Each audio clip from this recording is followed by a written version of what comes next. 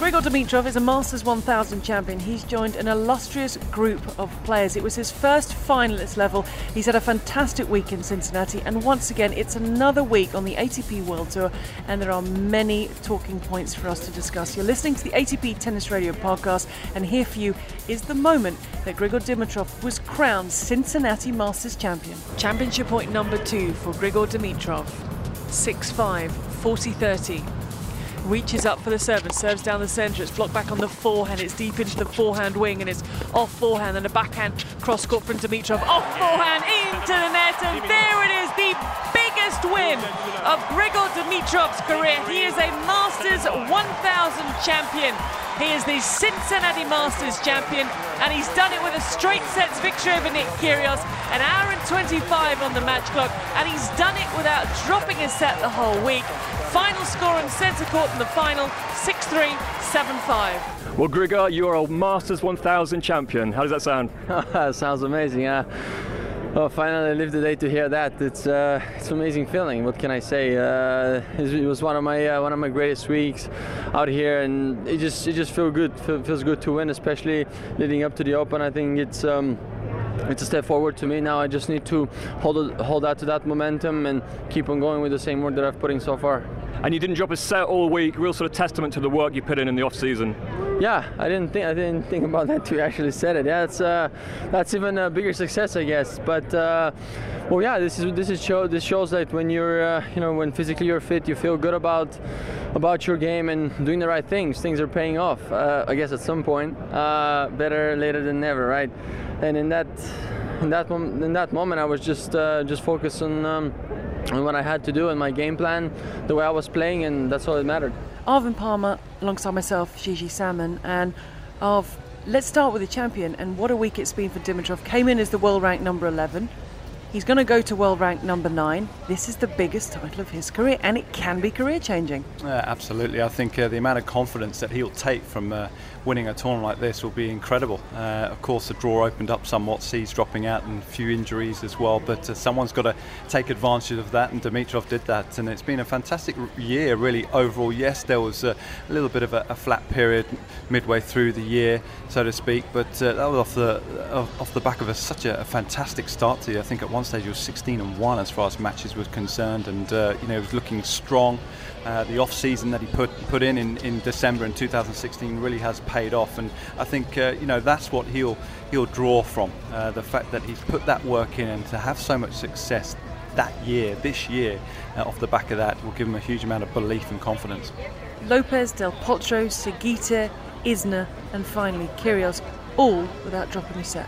I think that's pretty special, isn't it? I don't think too many players can lift titles like this in Cincinnati and say, you know what, I won that tournament without dropping a set. I mean, if you just look at the names on that trophy throughout the years, I mean, it's domination by Federer, and you've got Murray there, you've got Roddick there as the American as well. It must be a pretty special feeling for him right now. We've talked for so long about the talent of Grigor Dimitrov. He is phenomenal when he's at his peak. He seemed to dip a little bit. He almost felt like he was becoming the lost generation, because we were talking about the next generation.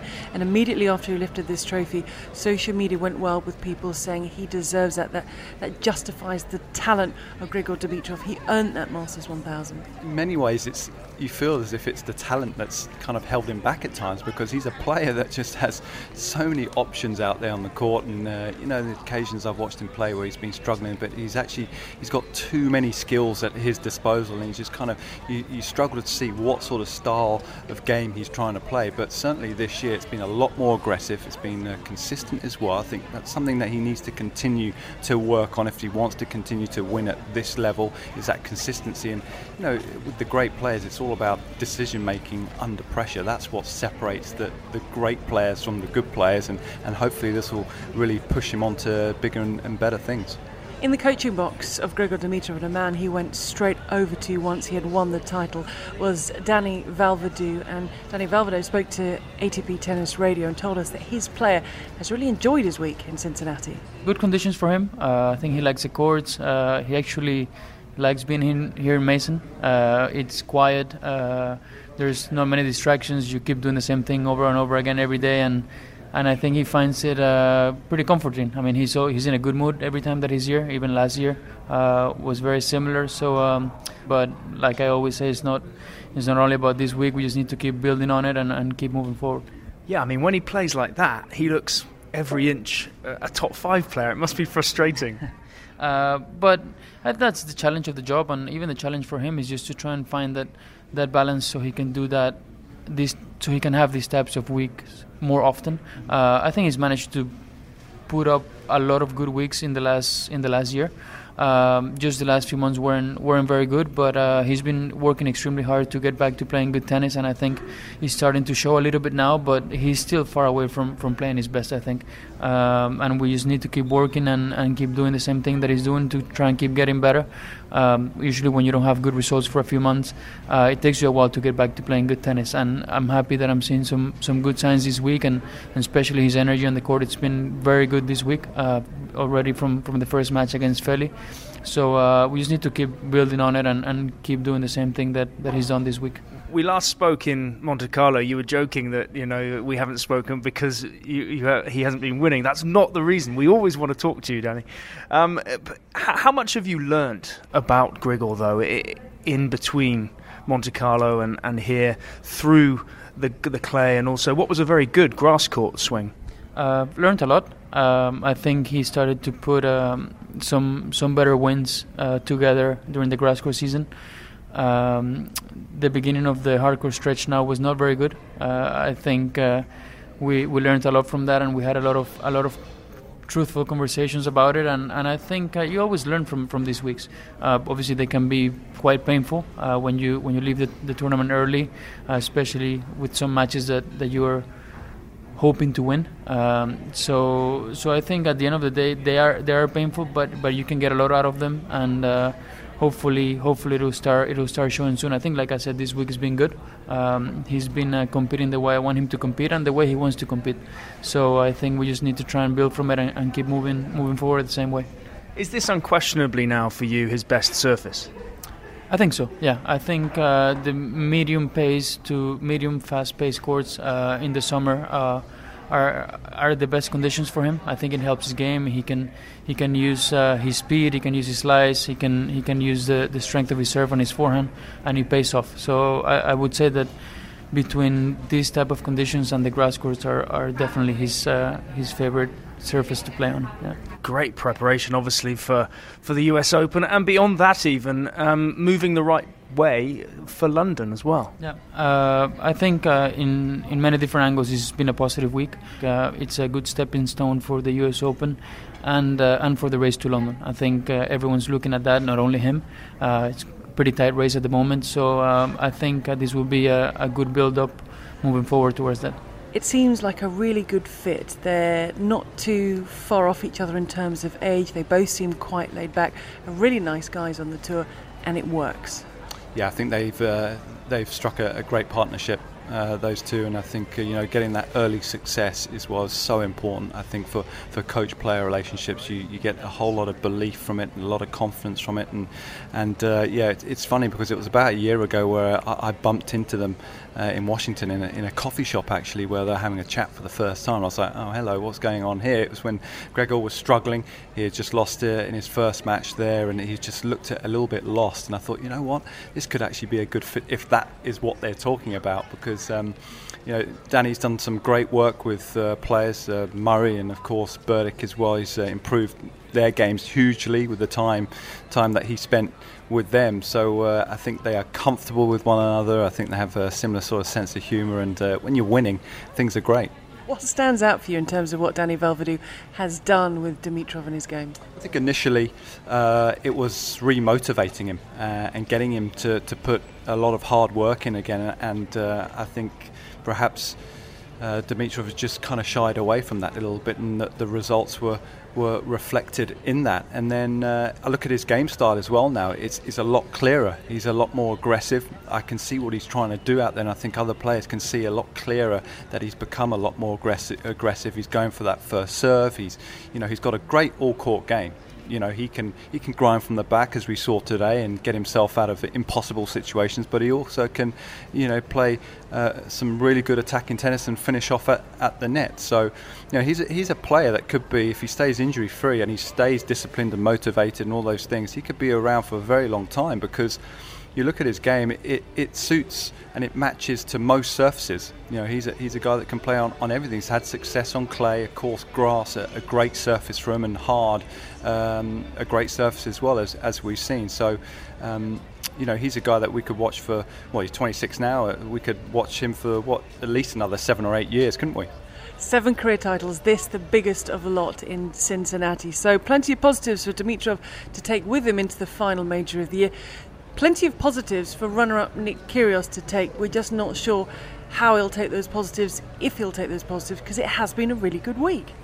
Yes, I think if someone had offered him that at the start of the week, coming off the back of Montreal where he was struggling, and of course the 3 retirements in a row before that, I'm not sure the head was in a great place. He would have just snapped your arm off, because beating the guys he did along the way as well wasn't an easy draw for him to have to play 2 matches, 1.5 matches in a day. Karlovic, mentally very difficult to get by, always awkward to play him after coming back from a set down there, and then to come out in the evening and take on Nadal. Of course, he was going to have the lion's share of all the support, and Kyrgios was able to silence the crowd there, and actually had some supporters behind him there towards the end, and then to come out the following evening as well, and to back that up. That's what was so impressive as well, taking on Ferrer, who's been playing very well of late. I mean, very impressive. I just felt today that he was, perhaps it just caught up with him a little bit. He just looked a little bit tired, couldn't really go through the gears like we've seen in matches.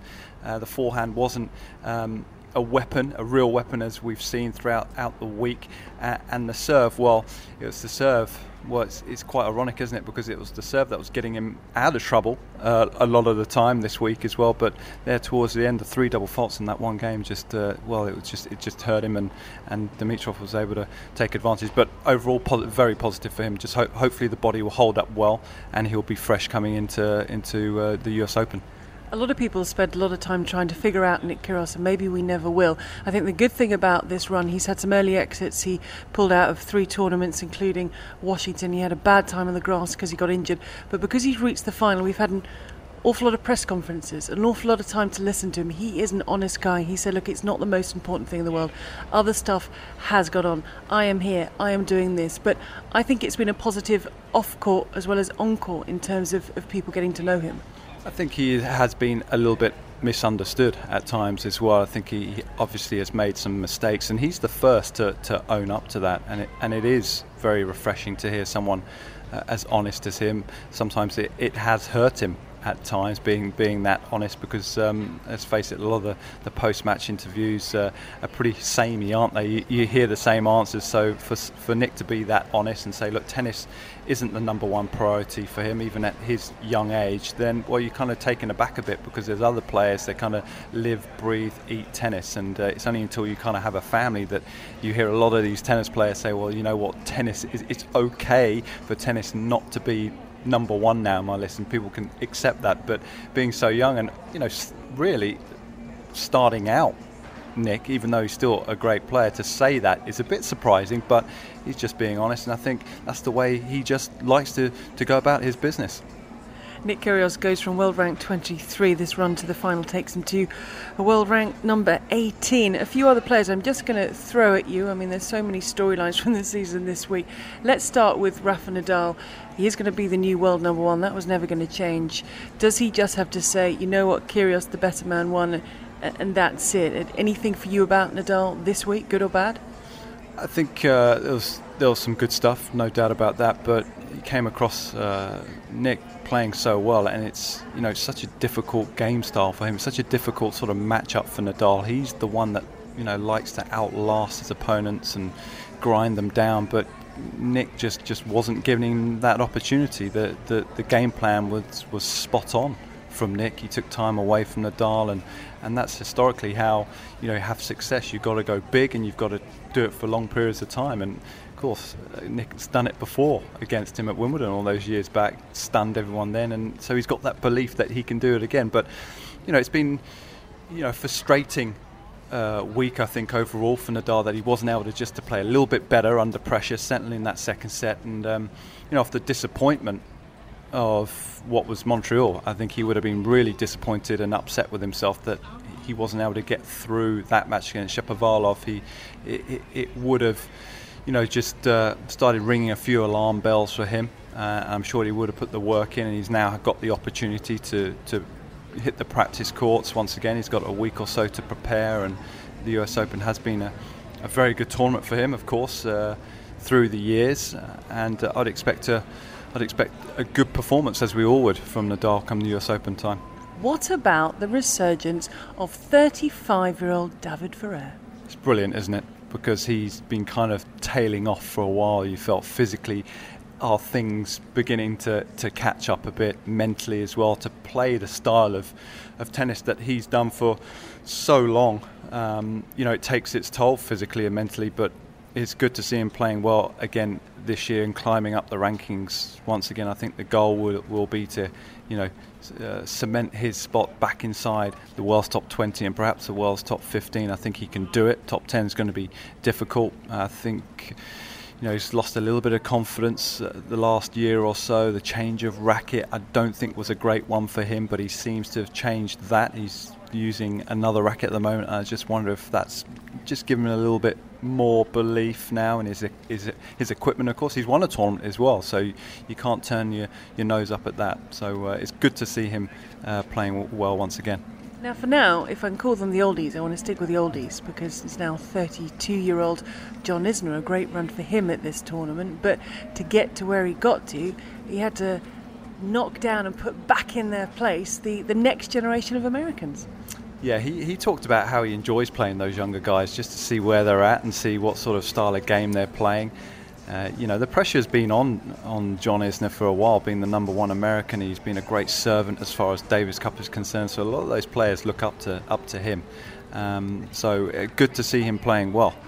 He's had a good couple of months, hasn't he, off the back of winning in Newport and then going on and winning the next tournament as well. So he's confident in Atlanta, and he's going to be playing next week in Winston-Salem. So he just wants to continue to build that momentum come the US Open, because he's going to get great support there. Hot conditions where, okay, it's tough to play in. He's huge. He's 6'10". He's heavy, so it's tough physically, but his game style matches up well to those conditions. It's humid, it's hot, the ball's getting up high, and every player in that draw will be saying to themselves, I don't want to see John Isner for at least a few rounds. Keep me away from him, because he's so dangerous. There's no one that enjoys playing him.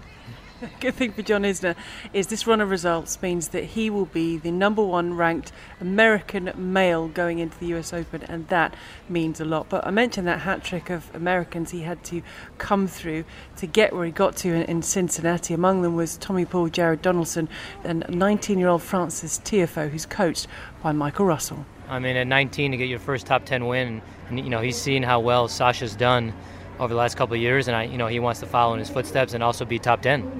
What was the plan against Sasha, bearing in mind he's played so much tennis recently? Yeah, I mean, we factor that into the equation. We spent a lot of time looking at video and dissecting it, and some of the things that Sasha did well against him in previous matches, and Francis was able to pick up on some of those things and just did a great job of staying positive and being aggressive when he needed to. And the fact that he's so athletic and so mobile, he in many ways he was the last kind of player that Sasha would have wanted to be up against. Yeah, you change climates too. In Canada it's a lot different weather than it is down here in Cincinnati with the humidity, and we worked really hard this week, and Robbie Ginepri, who's also working with Francis through the USTA as am I. We've just been really pushing Francis and physically he's very strong. Francis is so great to watch. What's he like to coach? What's he like to be around? He's a fun guy. Yeah, I mean, he likes to joke, and he's got a good heart. So, and it makes it easy, to work with him because he's appreciative, of the time that we're giving back to help him. And as you said, still only 19. How good do you think he can be? What's the potential? I mean, I think he can be top 10, and then, once you're top 10, you're obviously putting yourself in situations to win Grand Slams and Master Series like this tournament, and that's what I'm having him believe in himself, that he actually is a top 10 player, and I think it's paying off. Is he one of these players who is naturally confident, or does he derive confidence from doing well? I think it's a combination. A little bit. A lot of the guys are like that. Obviously when he wins more matches, he's more confident, and that's why having a win today is huge. For his confidence, and hopefully he can use this as a platform to really launch ahead in the next few months and next year. And also playing in front of a home crowd, because a lot of the time the Americans, they don't necessarily know these guys that well compared to, say, a Rafa or a Roger. So great to showcase himself in front of his home fans. Yeah, I mean, before the tournament, we were talking. He loves playing here in Cincinnati, and he was fired up before the tournament even started. So to have a showing like this where he could play this well against, Sasha, who's on fire on stadium court, is special. And Milan must be, a major aim for Francis and for yourself now, the next-gen finals. How much of a must is that? Yeah, I mean, it's a priority in the schedule. Obviously the U.S. Open is the granddaddy coming up, but, each week we try to progress, and, you go in with the expectation that you want to win every tournament. So, the next-gen final in Milan is going to be a huge tournament for him as well, but, we're just one step at a time and really looking to progress his game. I want to ask you, too, about the physicality of tennis these days. Francis, obviously, he's a fairly big guy, 6'2", but still not a giant compared to a lot of the guys on tour. You're 5'8", like me. Yeah. How difficult is it for, say, a Diego Schwartzman these days to compete at 5'6"? Yeah, I mean, you really got to make sure that your strengths are maximized. So, a guy like Diego, he's super fast, doesn't give any free points. His return is exceptional. And, to be able to compete with guys that are moving well and they're 6'6", hitting 135-mile-an-hour serves, you have to have something that's special. And that's what, Diego did. I thought my speed and my ability to take the ball early helped me a lot. But you see it in Nishikori with an incredible backhand and speed as well. And Francis, at 19, potentially still growing as well. Yeah, definitely. I mean, he's not done maturing physically, so that's things to consider. And, it's part of the practice schedule is that, you really make sure he's still maturing physically and then also work on, the mental game as well. A lot of people talk about Francis Tiafoe when they talk about a player they want to watch, a player they're excited about. What is it for you about Tiafoe, and do you think he's the real deal? I really do think he's the real deal. I've watched a couple of matches of his of late, and I've been very impressed with his athleticism. He's incredibly quick around the court. He has weapons. That forehand is it's excellent. It really can dictate a lot of play off that wing, and he plays with real confidence as well. Just was seeded for the first time at tour level just a few weeks ago, so certainly trending in the right direction. He's had some great wins, and his best win was this week, wasn't it, against Sasha Zverev. To take him down was impressive. Everyone was kind of semi-penciling in Zverev again for this week, but just kind of got a little tired there towards the end. But yeah, I think Tiafoe is a great American prospect. I mean, they've set the bar so high over the years, have the Americans, with the likes of Sampras and Agassi and many others, Roddick as well. But I think Tiafoe, if he continues to develop it at the rate he is, and develop the game and improve, then I think the sky's the limit with him. And there's great competition among those young American guys on tour. We've got Jared Donaldson, who's third in the race to Milan, and just in that top 10, it's the top 7, then it's a wildcard place. But Francis Tiafoe is sitting at number 9, Ernesto Escobedo is currently at 10, Taylor Fritz is at 14, Tommy Paul's at 16, and it can only be a good thing to have that much competition among that age group. You often see it, don't you, when whether you're travelling with your fellow countrymen or there's a good crop of young players. They don't all have to be from the same country, but one kind of leaves the pack and does something quite good, or wins a tournament or goes deep in a big event. Then there's another young player that comes out and kind of matches him. I think it does work well in the fact that they motivate each other, is that they want the bragging rights, they want to be the best young player out there. So certainly with the younger Americans, that's certainly the case. There's a good crop of players, there's excellent coaches, great development coaches at the younger age as far as American tennis is concerned. A lot of experience there, and I think they're pushing each other along nicely. Now, I don't want to take anything away from Tiafoe's victory over Zverev, but how surprised were you, if maybe not at all, that the tank was basically empty and Zverev was running on fumes? I wasn't that surprised, to tell you the truth. Coming from Montreal, where conditions were relatively cool for that time of year, it wasn't that hot.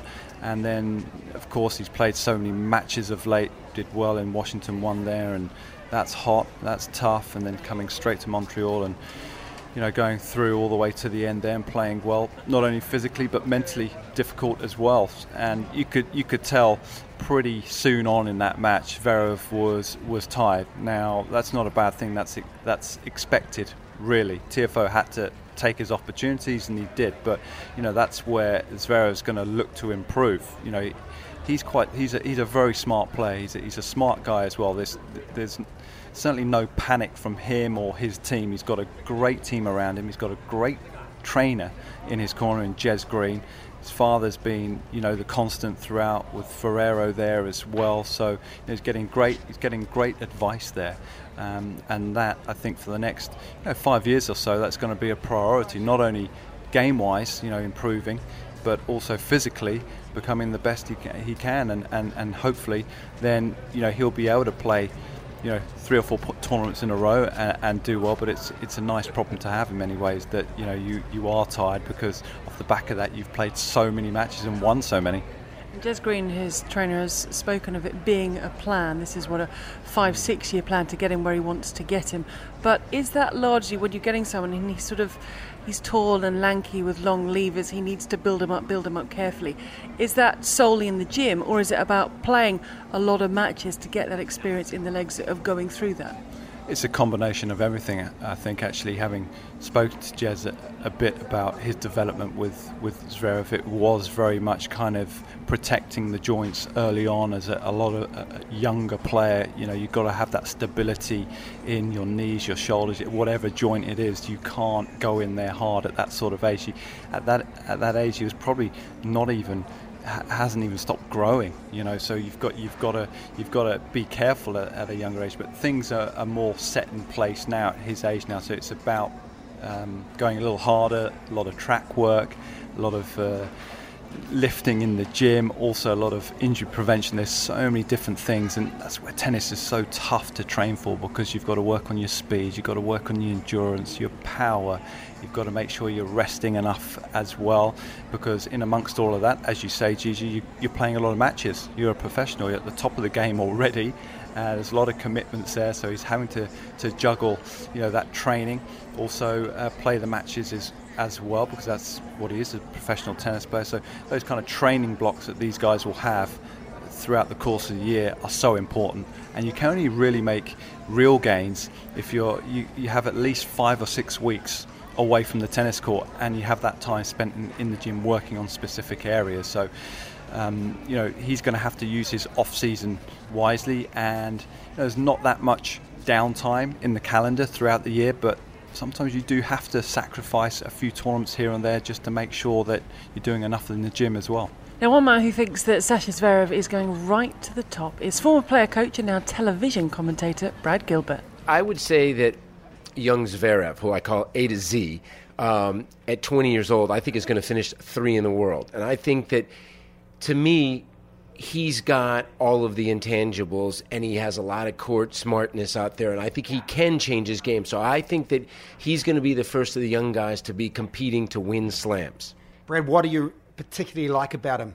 Well, I think at 6'6", I think his movement is tremendous, and I think that he's very solid off of both sides, the forehand and backhand, hits the ball very heavy. But I do think that his composure and his belief at his age, because used to be 20 years old. It wasn't that old, a long time ago. We had so many great young players when I first turned pro in the early 80s. But obviously it's changed now with the physicality and how the length of players. But it's nice and refreshing to see some youth finally come back and do some damage. Oh, it's a monstrous forehand from Isner.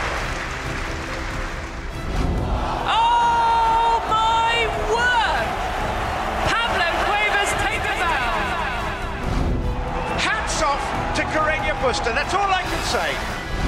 Oh, that's outstanding tennis from Rafael Nadal.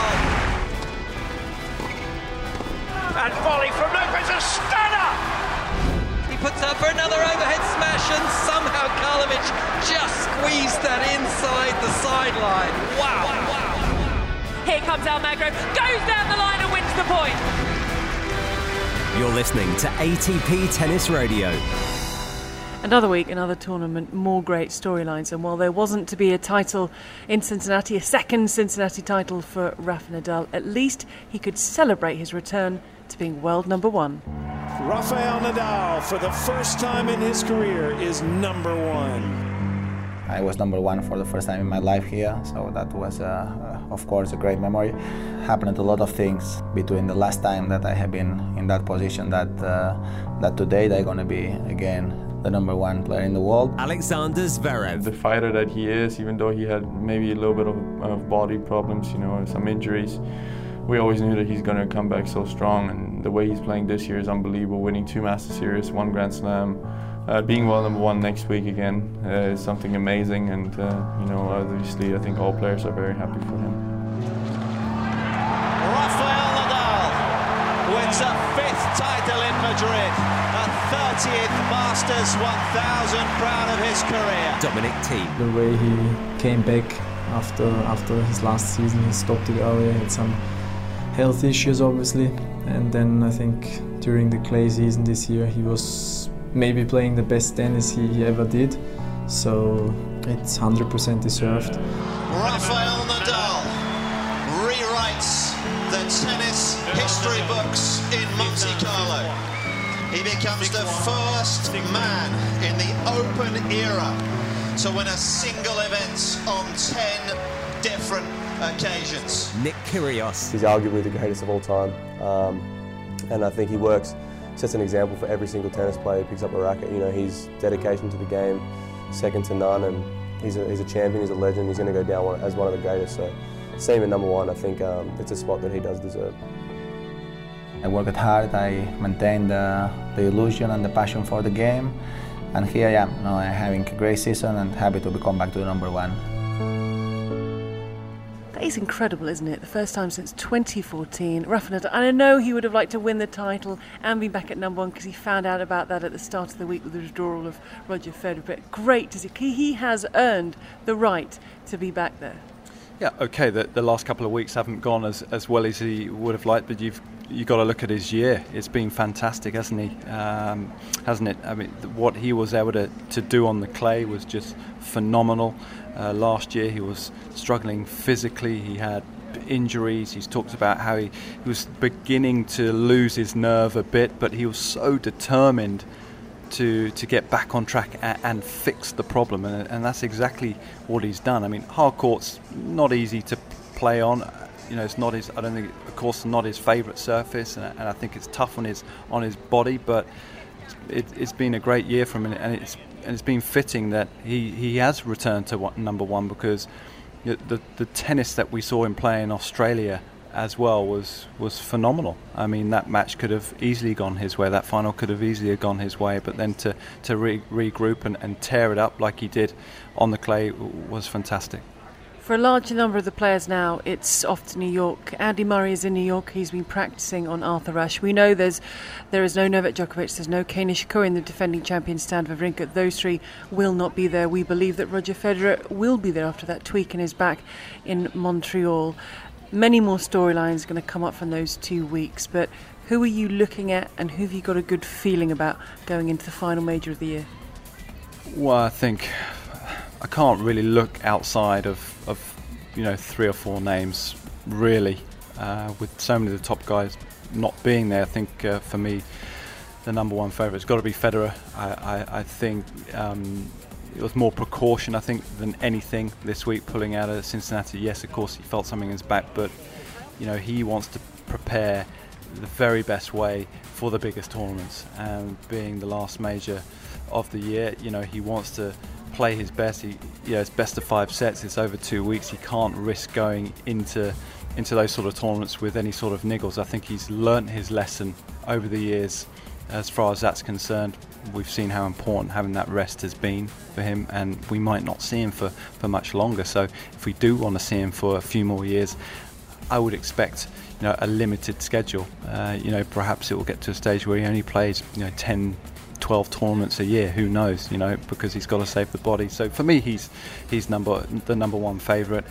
Number two, I think Nadal. I think Nadal is over 5 sets. He's so tough to beat. We've seen what he's been able to do again in the majors. It's taking a pretty special performance to beat him. You look at the Australia match. You look at what he did, of course, at the French Open. He was just unstoppable, not losing a set there, and just was outplayed, served off the court against Muller. So they're the sort of performances that you have to put in to beat him over 5 sets. It's just a different mindset. They just think differently. They play differently when it comes to the majors. But outside of those two, Zverev, he's got to be there. He's got to be number 3 for me.